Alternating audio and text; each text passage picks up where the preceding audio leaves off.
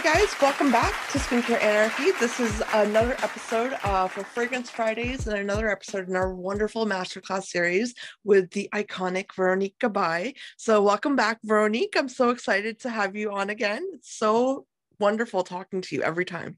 Hello, Ekta. So happy to be here too. It's always a pleasure. I love our conversations. Likewise. I'm so thrilled to be, connecting on this topic for today.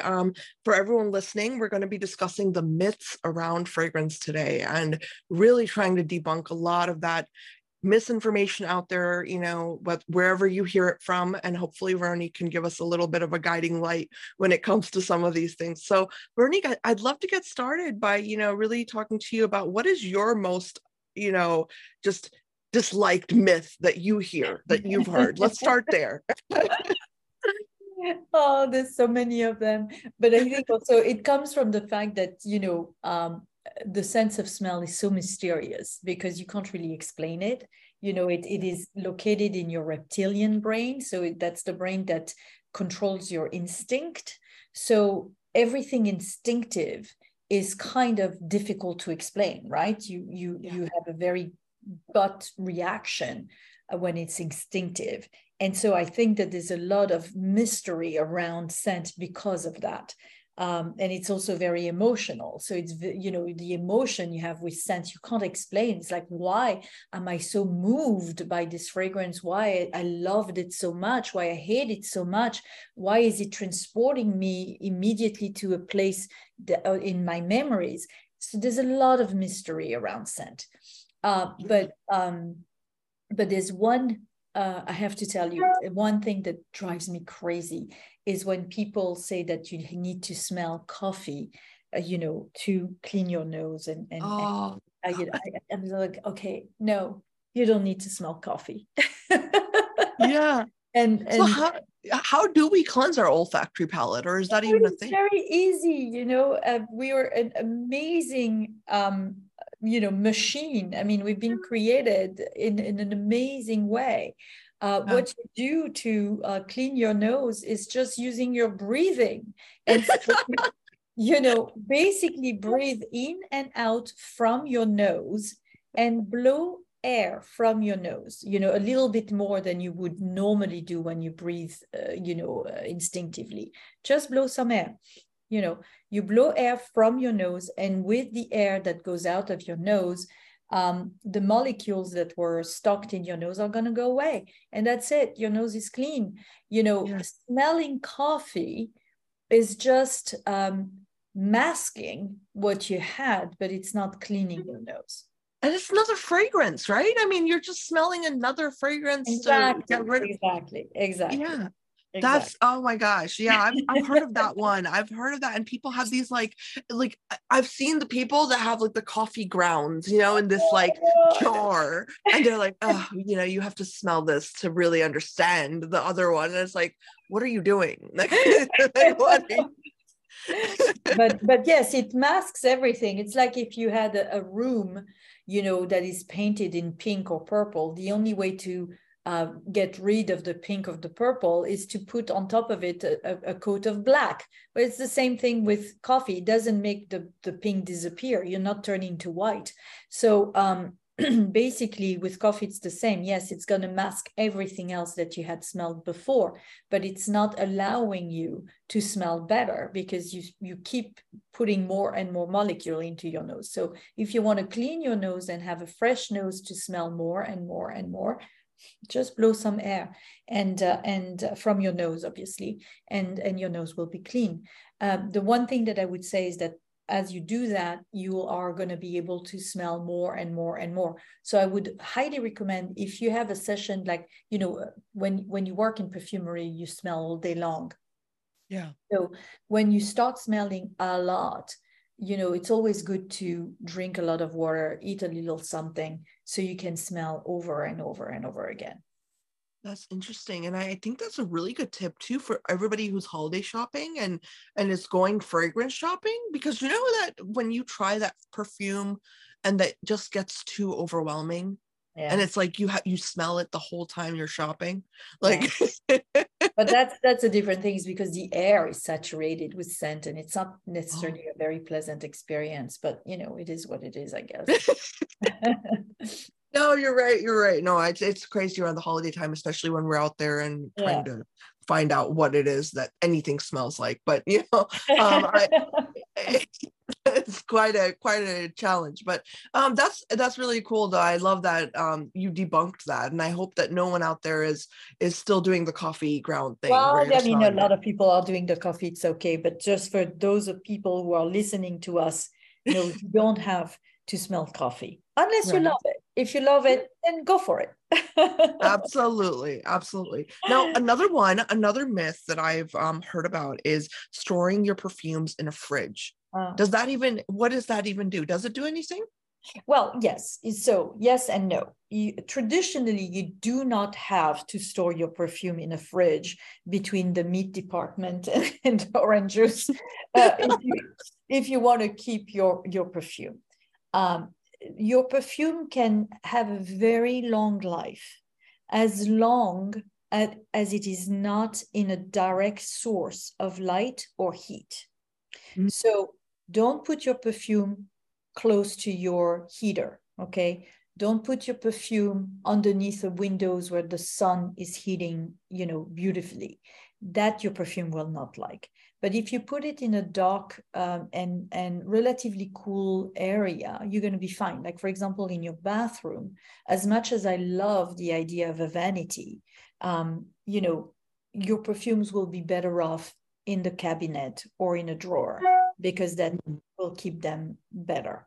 And if you put it in the vanity because it's pretty and it's lovely and it's more accessible, make sure that it's not under direct light. That's all I would say. And with that, you can keep your fragrance forever.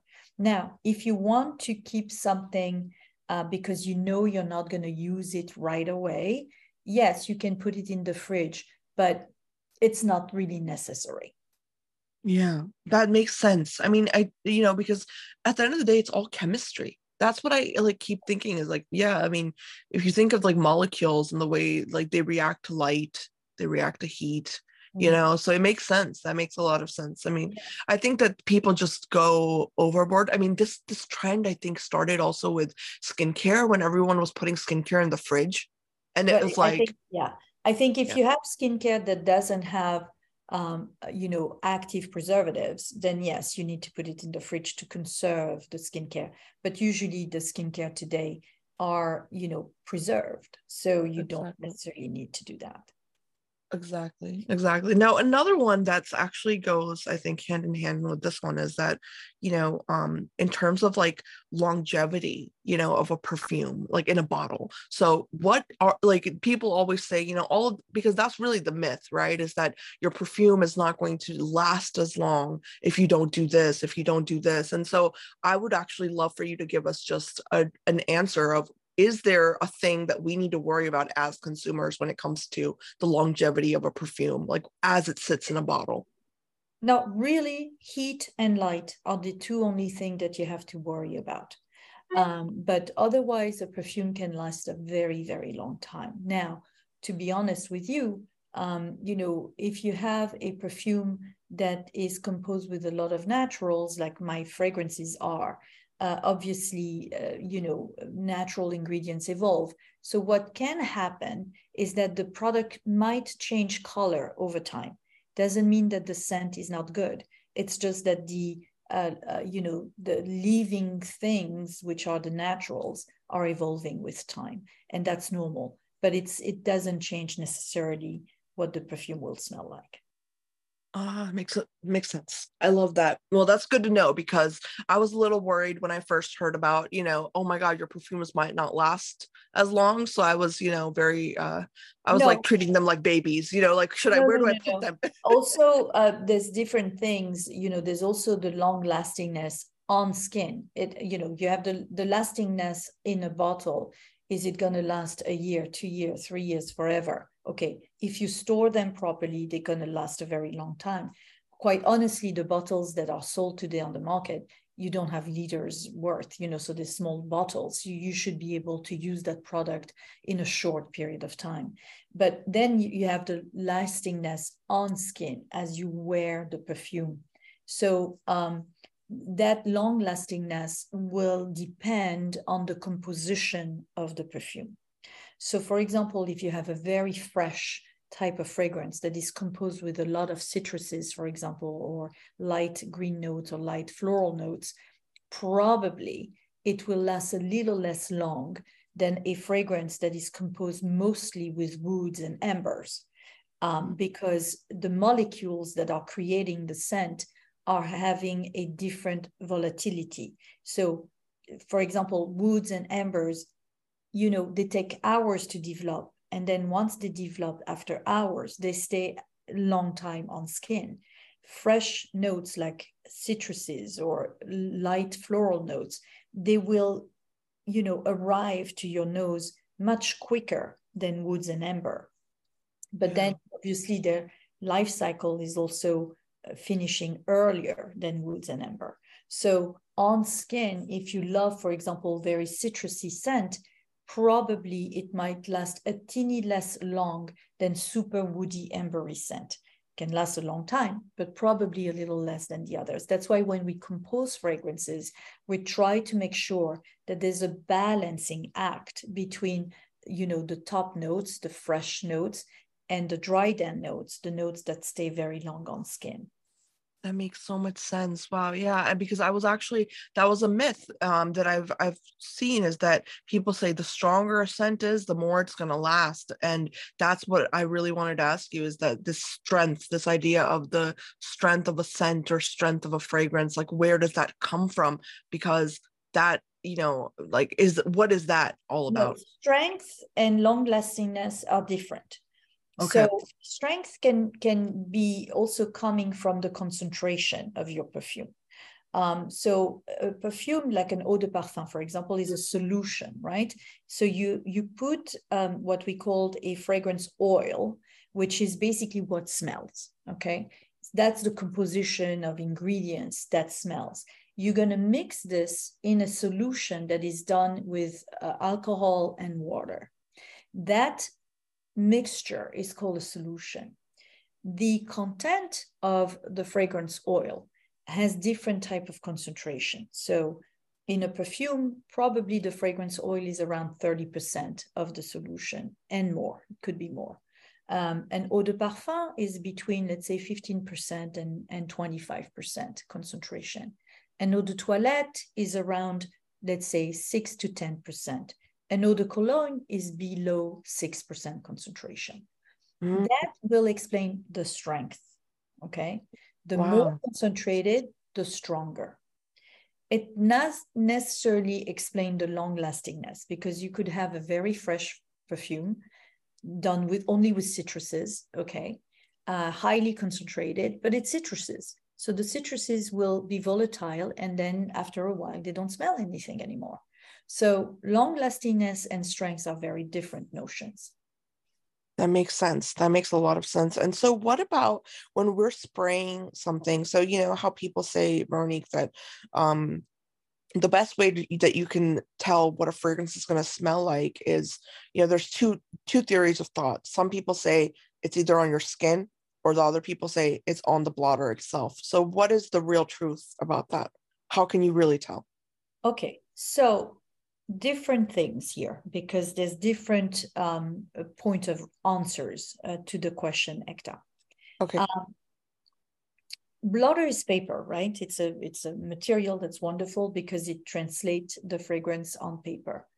The blotter basically will have a rendition of your scent that might or might not be exactly the way it's going to smell on your skin.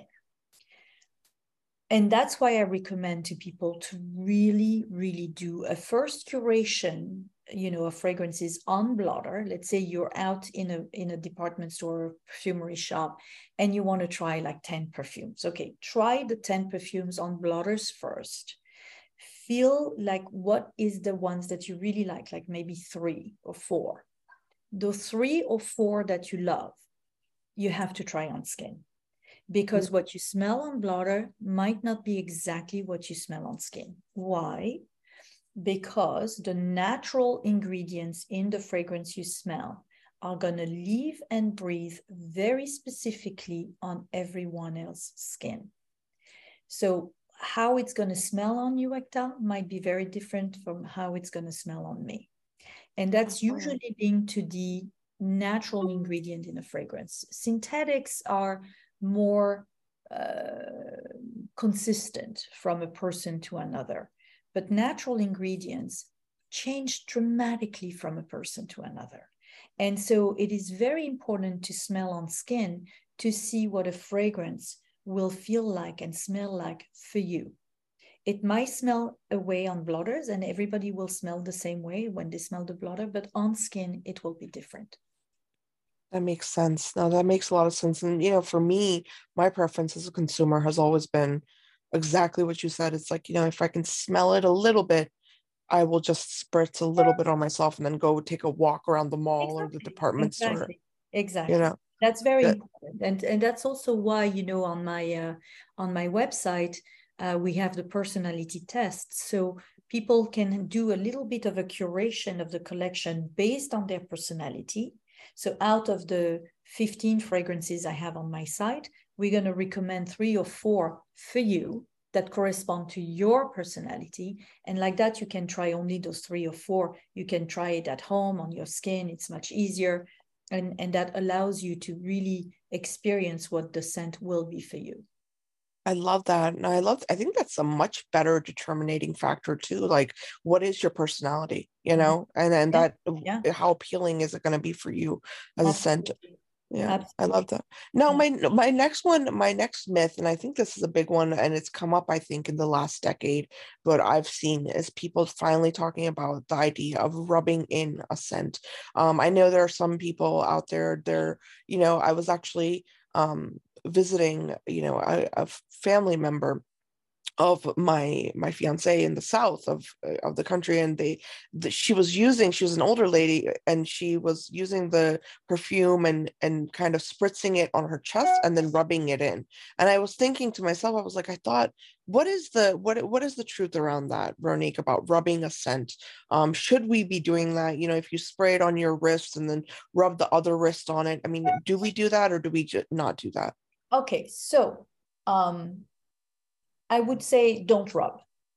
You can gently tap, okay? If you want to put the scent on both wrists, don't rub. Because by the mechanical effect of rubbing, you basically disturbing the molecules. I mean, listen, we're talking fine tuning here, okay? It's not going to change dramatically the situation, but it's better to just let it air or just gently tap. That will be truer to the rendition of the perfume. The other part that the lady is doing is that she's putting it on her chest. Again, don't rub, but the chest is a fabulous area to have a beautiful rendition of scent, because the chest close to the heart is one of the warmest part of your body.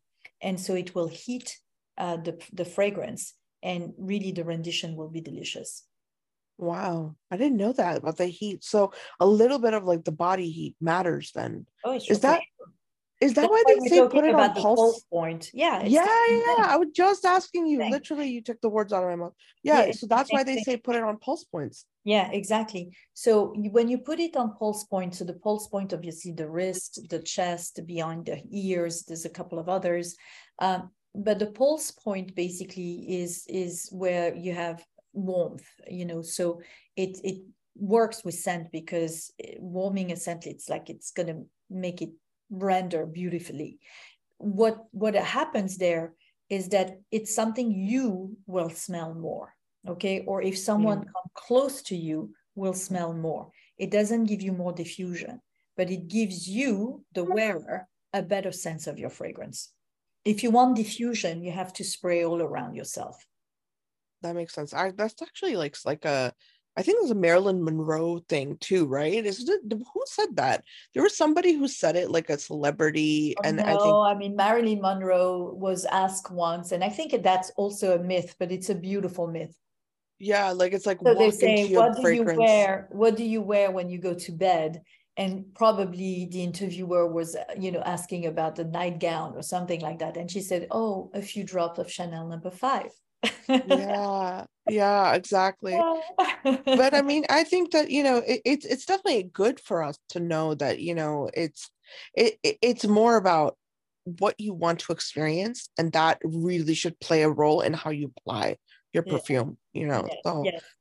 Yeah, so if you want to experience diffusion, you have to spray around you. If you want to leave a sillage, you have to spray around you. I also say spray behind your ear, your hair, because like that, when you move out of a room, the scent follows you. And if you want something really for you, the pulse point is the best because it's close to your skin, it's close to your nose, and you're gonna feel it, for yourself.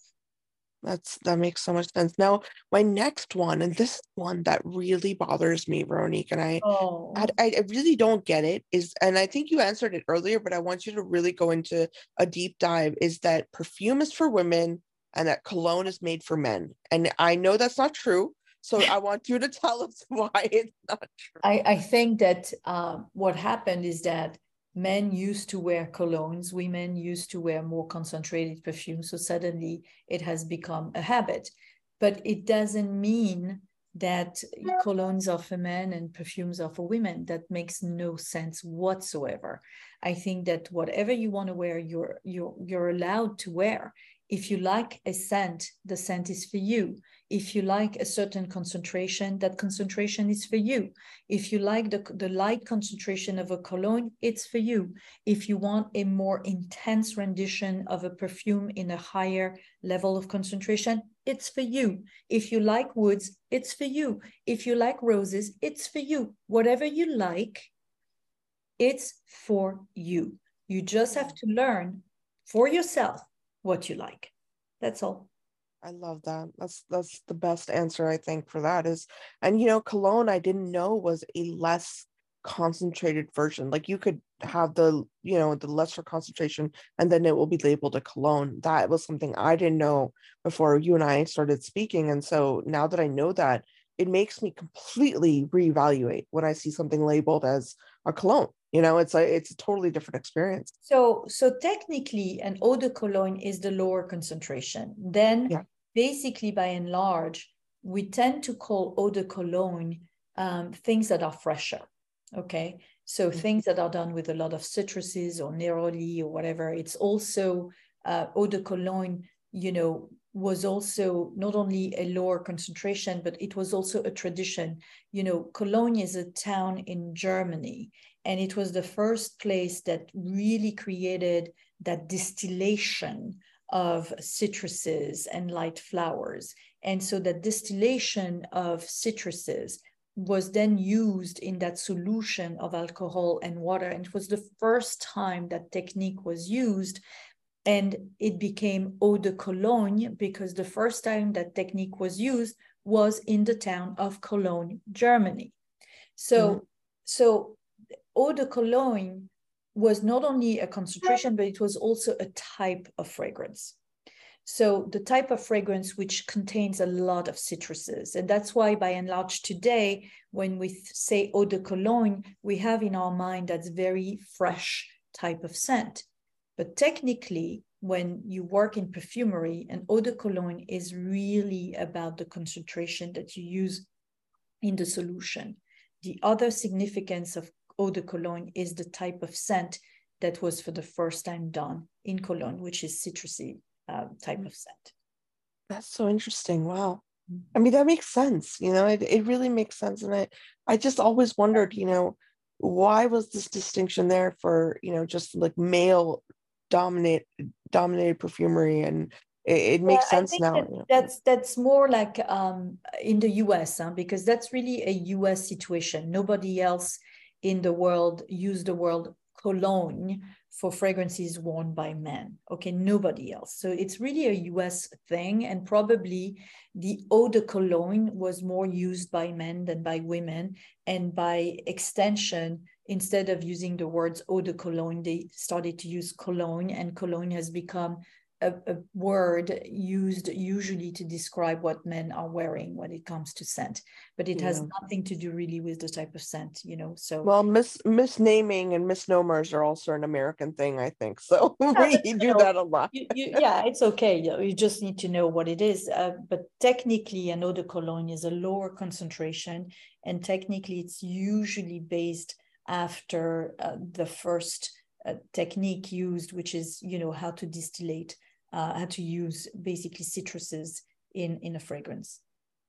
Very interesting. That's very interesting. So I guess the naturally, the next myth that I would love for you to debunk is this idea of like male scent and like, the idea of pheromones somehow being involved. What is that? What is that? I don't understand it. I don't even know what the real the jury is out on this question. Nobody has an answer that is a really rooted in science type of answer. A lot of people talk about pheromones as, something that is a secret sauce to attract the other sex. I'm not so sure about that. I think that what attracts the other sex is the confidence that you exude, from your own self. I think that a person that feels very confident about themselves has a lot of sexiness and sex appeal. And I think that if you feel confident, you're going to project confidence. You're going to project, if you feel seductive, you're going to project seduction. If you feel beautiful, you're going to project beauty. And so I think that it's all stem out of how we feel about ourselves and the energy that we project. If the energy is strong and positive, you're going to attract attraction. And that's what it is. And I don't think it's linked to pheromone. I think it's linked to how we feel about ourselves. And quite frankly, some perfumes can make you feel much better about yourself. If you love that perfume, if that perfume gives you self-confidence, if that perfume makes you feel sexier, you're going to project confidence and sexiness. And that's it. I don't believe that pheromone is one, Yeah. probable. No, that makes sense. That it makes complete sense what you're saying, because I never believed it either. I was like, what do you mean it involves pheromones? Pheromones are secreted in sweat. They're secreted in like, situations where like mating is needed for animals. You know what I mean? It's a whole different like realm of thinking, I feel like, from the science view when I look at it. So when I hear about it with fragrance, I'm like, it doesn't make sense to me. I did hear though somewhere a long time ago, I heard this, that there were, back in the day when men used to, like when they went hunting, it was a ritual to like I guess rub something of that animal on themselves because it made them smell like the animal, or like something about fear. I don't know. I'm completely botching it, but there was something that I don't know. Yeah. Probably there was like a victory lap also to do that, but I have no idea what that was about. Yeah, like I had heard something crazy like that, and that was like the only thing I could even think of when I thought about this whole pheromone concept. But that's good to know that it's not. No, we don't need to worry about that. Listen, again, it's not, nothing is proven about it. Yeah. My feeling is that if you believe in this, then basically if you had the secret ingredients, then everybody would be sexy in a minute. I don't think that has happened.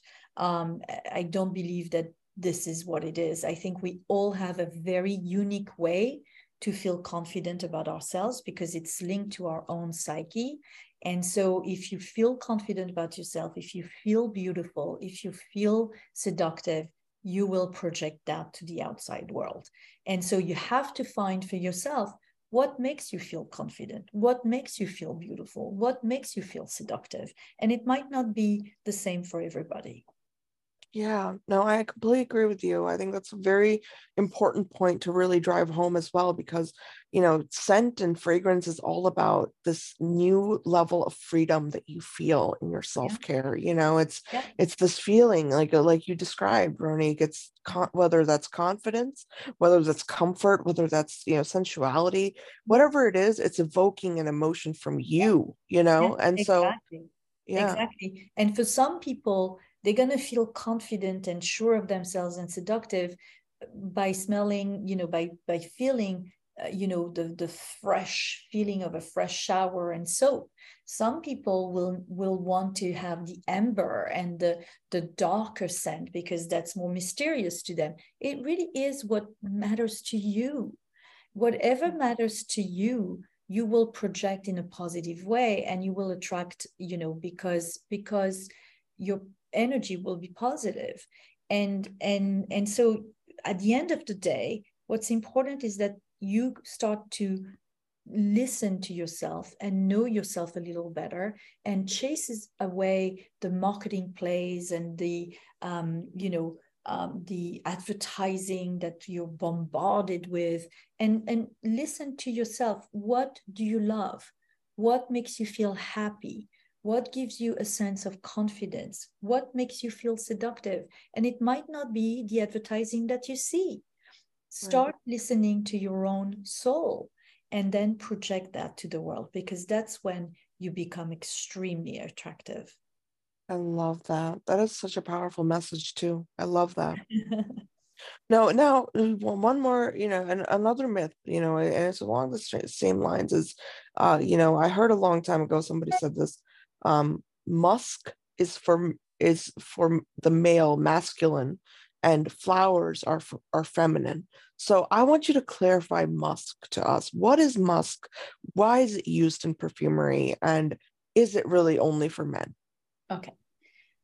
Musk originally is a secretion from a wild cat. Okay. It's the secretion of, and you could find that secretion in the testicule of a wild cat. Obviously, it's no longer the case. We do not any longer kill wild cats to get their musks, okay? And that has been stopped a long, long time ago, before your grandparents were alive, okay? So this is the origin of musks. What we have done through science is trying to reproduce the smell of musks. And we have today a lot of synthetic ingredients that reproduce the smell of musks, and with different variation around the scent. So it's purely a synthetic smell, and many different ones of them. I never heard that musk was for men. I'm going to tell you though what it might be linked with.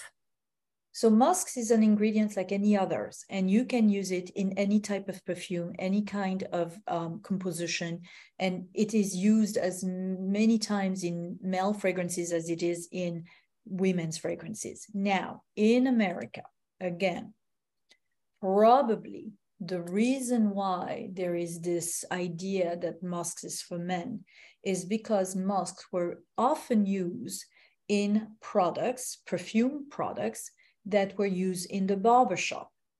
And so by association, it became a scent for men, because usually women would not go into a barbershop to get a shave. Yeah, exactly. Okay. And men would not go to salons. Okay. So basically, I probably would imagine that the connection has been made through that, because a lot of products, scented products that were used in the barbershop contain musks. Odors. But musk as an ingredient is used across the board, for men and women. I love, and I've seen it, in feminine, in what I would consider to be feminine scents. I mean, I think that's like in my line, we have one fragrance that you couldn't be more feminine. It's called Le Point G, the G spot, which is all about the association of iris, musks, and woods. Yeah. See, that's something I don't think people understand that, like that, these words that are used in fragrance and perfumery, like there is a meaning, behind them. It's not just oh, well, somebody used it at a retail counter one day and then it just became, no, there's real meaning behind the nomenclature. So I think that's very important to understand. And I know right now, I said this earlier, but while people are holiday shopping, I have a few friends of my own, they'll avoid certain things. They're like, oh, I hate musk in my scents. And I'm like, well, why? Why do you hate that? I mean, then they don't have an answer. They just have this belief, that and maybe sometimes it's because they don't know what it smells like, but they have an idea of it. Or sometimes it could be true, they don't like it. And you know what? If they don't like it, they don't like it. But I don't know that people really know what musk smells like, because it's a very particular scent. It's a synthetic scent. I personally love certain musks. I think they're very interesting. But for me, it is more a texture. You know, it gives you a feeling of texture more so than a scent. So when you use musk in a fragrance, it's almost like you're creating the feeling of skin, okay? Not the smell of skin, the feeling of skin, the touch of skin. That's what musk does in a fragrance. Or in with other type of musk, the feeling that you would imagine a cloud has. You know, when you see a cloud in the sky, that fluffy feel. I feel like musk gives that feeling to a scent. So it's not necessarily a very powerful scent per se, but it's more like it gives a texture to your scent, a sensation to your scent. And by the way, there's a great number of the population, a great percentage of the worldwide population that does not smell musks. They don't recognize the scent of musk. They can't smell it. There is an anosmia with musk. About 30% of the worldwide population doesn't smell musks. Wow. I did not know that. That's crazy. Yeah. Wow. Okay, that's interesting though, because you know, it's like musk is such a big topic, right? It's like it's such a interesting way that people, you know, have, I guess, propagated it in the marketing and whatnot of perfumes, because it, you know, it's always there. You know, when I see it, when I see the word, it's always in some very, very luxurious, you know, looking perfume or fragrance, and I always think, like, you know, it must be it must be a very interesting ingredient, you know, in terms of like the and there's concentration. many of them, because they are purely synthetic today, the musks. There's many variation around the musks, you know. So there are musks that really give you that sensation. There are musks that give you the feeling of skin. There are musks that are a little bit more animalic. There's different molecules that we use for different usage. But for me, it's really the sensation that the usage of musks does in a fragrance that I love. Yeah, now see, I have a question for you also from the male side of things, because you crafted Acqua di Gio, and Acqua di Gio is iconic. You know, it's one of the most, you know, coveted male fragrances, I would say, and so and when it's full of flowers.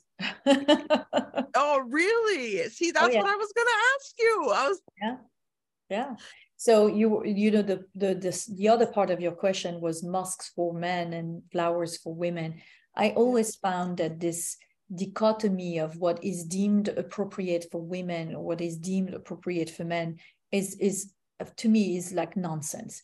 If you like a scent, it's yours, period, point blank. Okay, so if you like it, it's yours. If you like a flower and you're a guy, why not use it? If you like woods, if you're a woman, why not use it? There's no reason why you shouldn't wear something you love, because it is part of your personality. So there's no rules when it comes to scent. There's only what you like and what you don't like.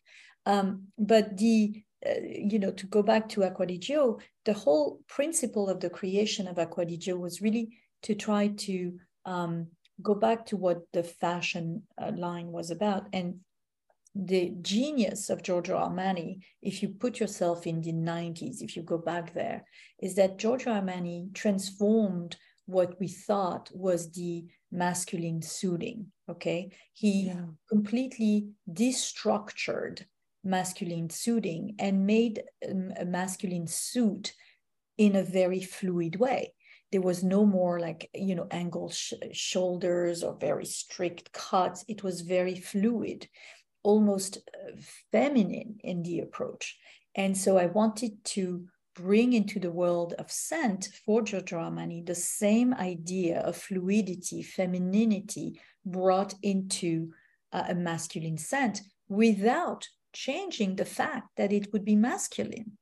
And so the way that we did it is that we used, for the first time ever in a masculine fragrance, a high concentration of flowers and certain fruit that would give that fluidity, that feeling of sensibility, you know, to a masculine structure. The structure is very masculine, so woody scent, but we use different type of woods. We added some flowers, we added a touch of fruit that gave that very aquatic, fluid feel to a masculine structure.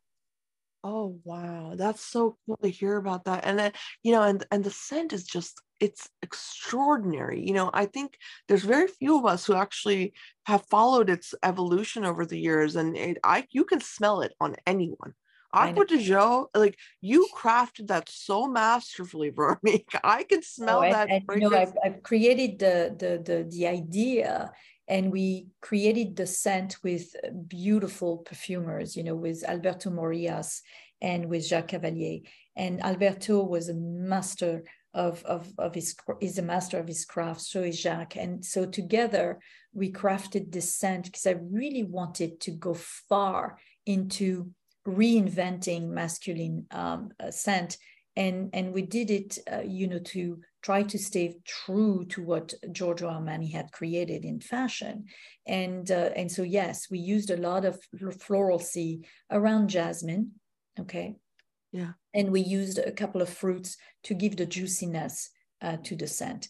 And so it feels very special. It is a very special scent. And it is, you know, a proper masculine scent. It is very woody, so men don't have a problem wearing it. It doesn't feel like you suddenly transformed yourself into a woman, but women love it too. And it's a very special scent. And it was also a way to connect with nature. So it's a very natural scent as well. Absolutely. And, you know, going back to your point that you had made about, you know, sensuality, sexuality, I'm going to be very honest here for all the women listening in, you know, Acqua di Gio is a really great example of a male scent that is extremely like sexually appealing to the other, you know, gender. I find that to be so intriguing that you have all these, you know, the ingredients that you just described, because it's a very, very appealing scent. And I find it to be truly like a hallmark, you know, in male fragrance. So yeah, Thank that's you. intriguing. It's been an extraordinarily successful fragrance. And I think it's because, you know, when you wear it, it's divine pleasure wearing it, and it has a fabulous sillage, so people recognize it and they say, "What are you wearing?" And it's easy to recognize Acqua di Gio, but it's never obtrusive, it's never overwhelming, and it's part of the things that I love to do in scent. I love to create intense experiences that are never obtrusive or overwhelming, and because there's nothing worse than you know, occupying the space and not letting other people breathe. You know. Yeah. But, Oh my God. but it's true. And you know, there's a tendency with scent to go stronger and stronger and more concentrated and more powerful and more powerful. There's a point where more power becomes obtrusive, and there's a Yes. balance to be found between long lastingness, beauty, and respect. You know, respect for the space in which we live. And for me, it's very important to have always that breathing situation when I create my scents. You know, all of my scents are pretty intense, and they last long on skin, but they are never overwhelming, never. Yeah. Because I don't believe that it's the right thing to do. I want people to breathe free, and I want it to be a lovely experience for everyone around you. So, you know, you were talking about the super, you know, attractive quality of Acqua di Gio. I think that, you know, it is attractive because it is intense, recognizable, but it is also very breezy. Yes. And if you look at my fragrances, even, you know, the most intense one, like Sexy Garrigue or Oud Elixir, they're very intense, but they are staying very luminous because I want that air to go through everything.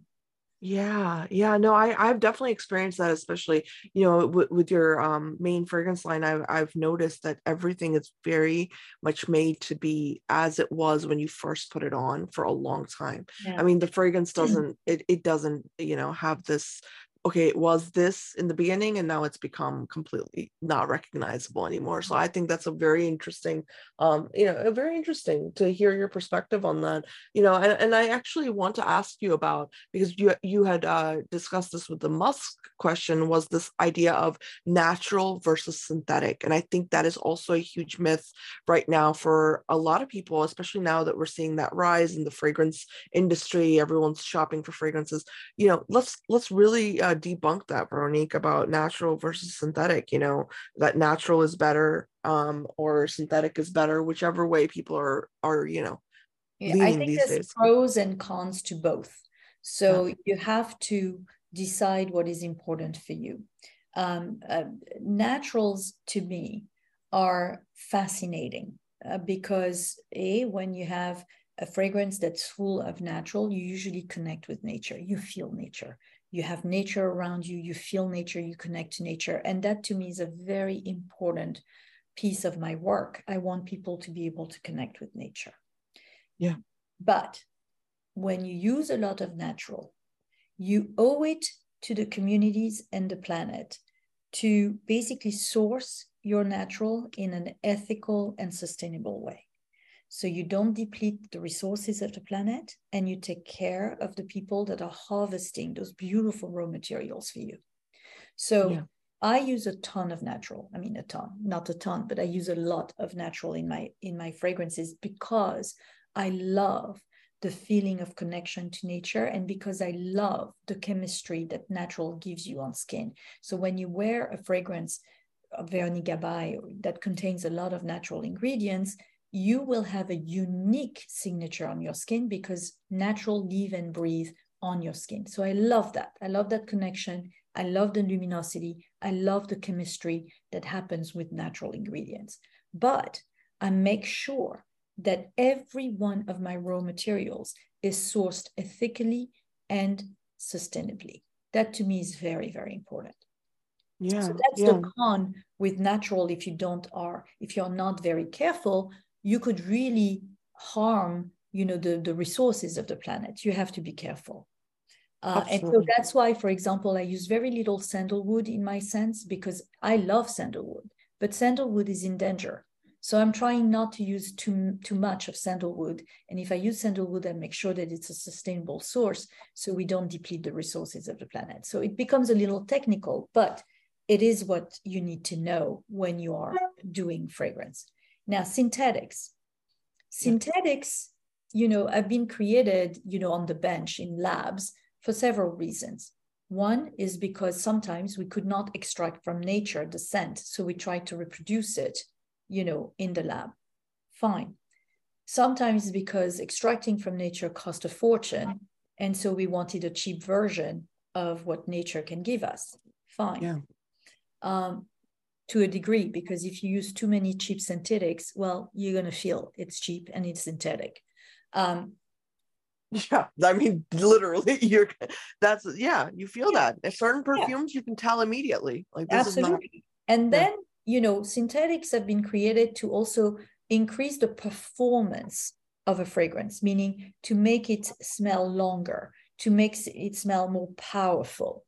The molecules sometimes used there are heavy molecules. I personally think that some of them are really, really, really too strong, and it's overwhelming. So I tend to shy away from those molecules because I don't like them. And probably it's a choice, it's a choice because I don't want the person who wear my fragrance to be overwhelmed by it. But, in some cases, my fragrances being more natural, less synthetic, will probably be less overwhelmingly powerful as some other synthetic fragrances. But that's a choice. It's a choice of well-being as opposed to, performance. I think everything has to be done in a balance. And then you have synthetics that are using petrochemicals, and that's really something that we all need to shy away from because it's not good for the planet. But most synthetic today are not from petrochemical, thank God. But in the past, it was the case. No, I think that's really helpful because I think a lot of people are confused even now about synthetics and their role in fragrance overall. I always wonder, what does make a fragrance smell expensive? Because that's my next, and actually one of my, I think my final myth that I've got in my plate is this idea that people think the more expensive a fragrance is, the more quality it's going to give you, or the more quality it is. And I really want to talk about this, from your perspective about this idea of, there are certain fragrances that are thousands of dollars, and I know a lot of people collect fragrances. I know a lot of people are, enthusiasts in that realm of they want the most expensive bottle because they think that this is really indicative of the quality of the fragrance or the scent. But what is your opinion about that?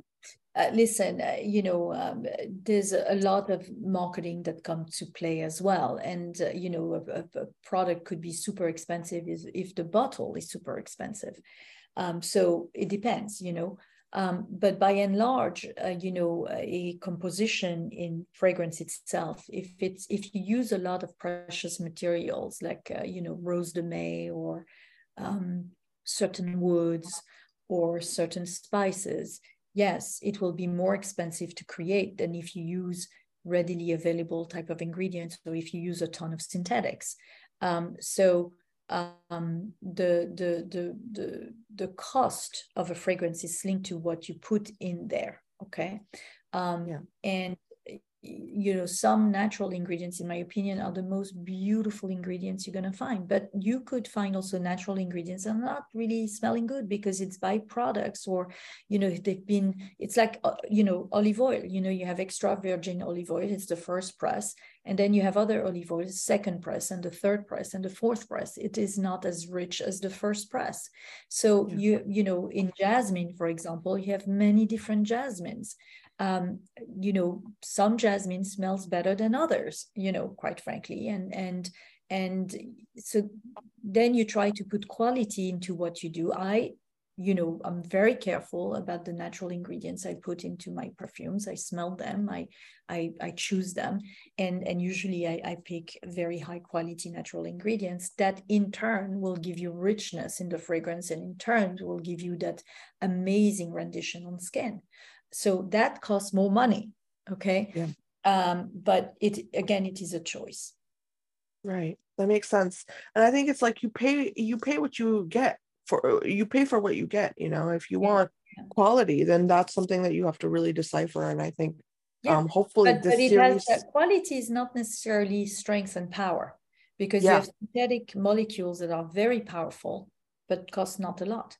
And so that's I find that that's a really, really, I love that statement, because I think that, I wrote an article recently, and this was not about fragrance at all, but it was about this idea of what new luxury means, in the skincare space. And an idea came up that is so relevant to what you just said, Veronique. And that was the idea that luxury and, all of this, it's all relative. I mean, it's all about, if you feel like something is quality, if you feel like there's something subtle yet mesmerizing about a fragrance, to me that's more meaningful than a price tag. You can't put a price tag on that. I agree with you.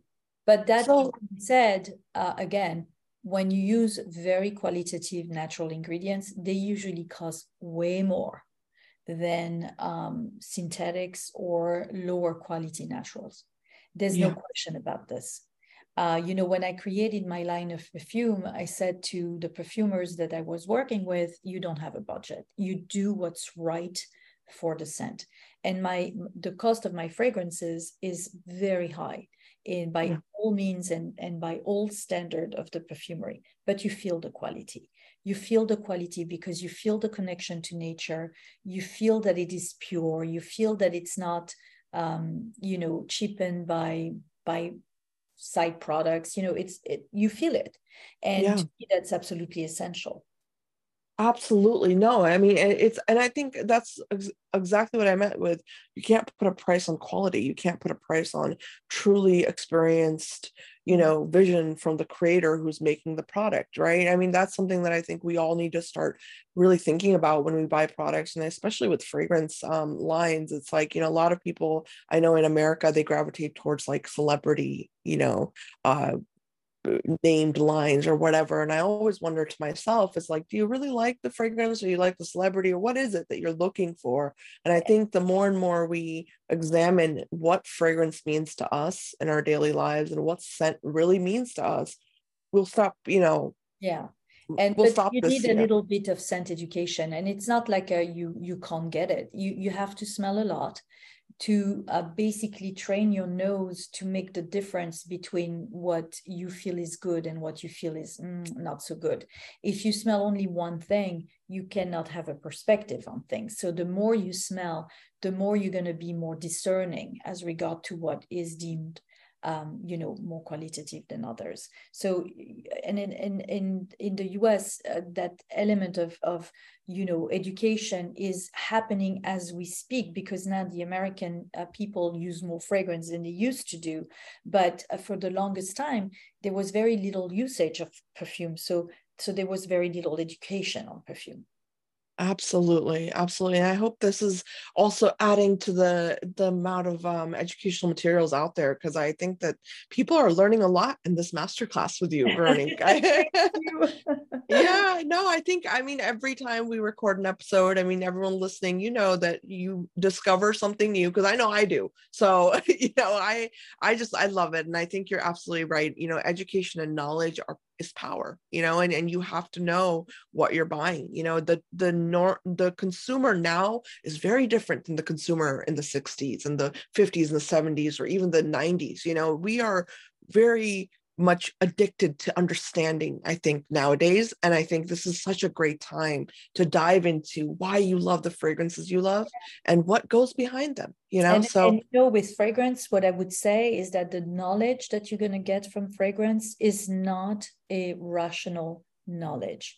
The knowledge of fragrance is done by trying fragrance, by experiencing fragrance, because fragrance act on your reptilian brain and your emotional brain, not on your rational brain. So there's no necessarily, you don't have to be an expert in fragrance to appreciate fragrance. You just have to give yourself a chance to smell, to discover, and to discern what you love and what you don't, and what makes you what triggers good emotion and what doesn't. And as you smell more and more, you will discern more and more. But with fragrance, there's the knowledge, the technical knowledge that a perfumer or a nose like me have. But there's also the simple act of trying. And by trying, you will educate yourself.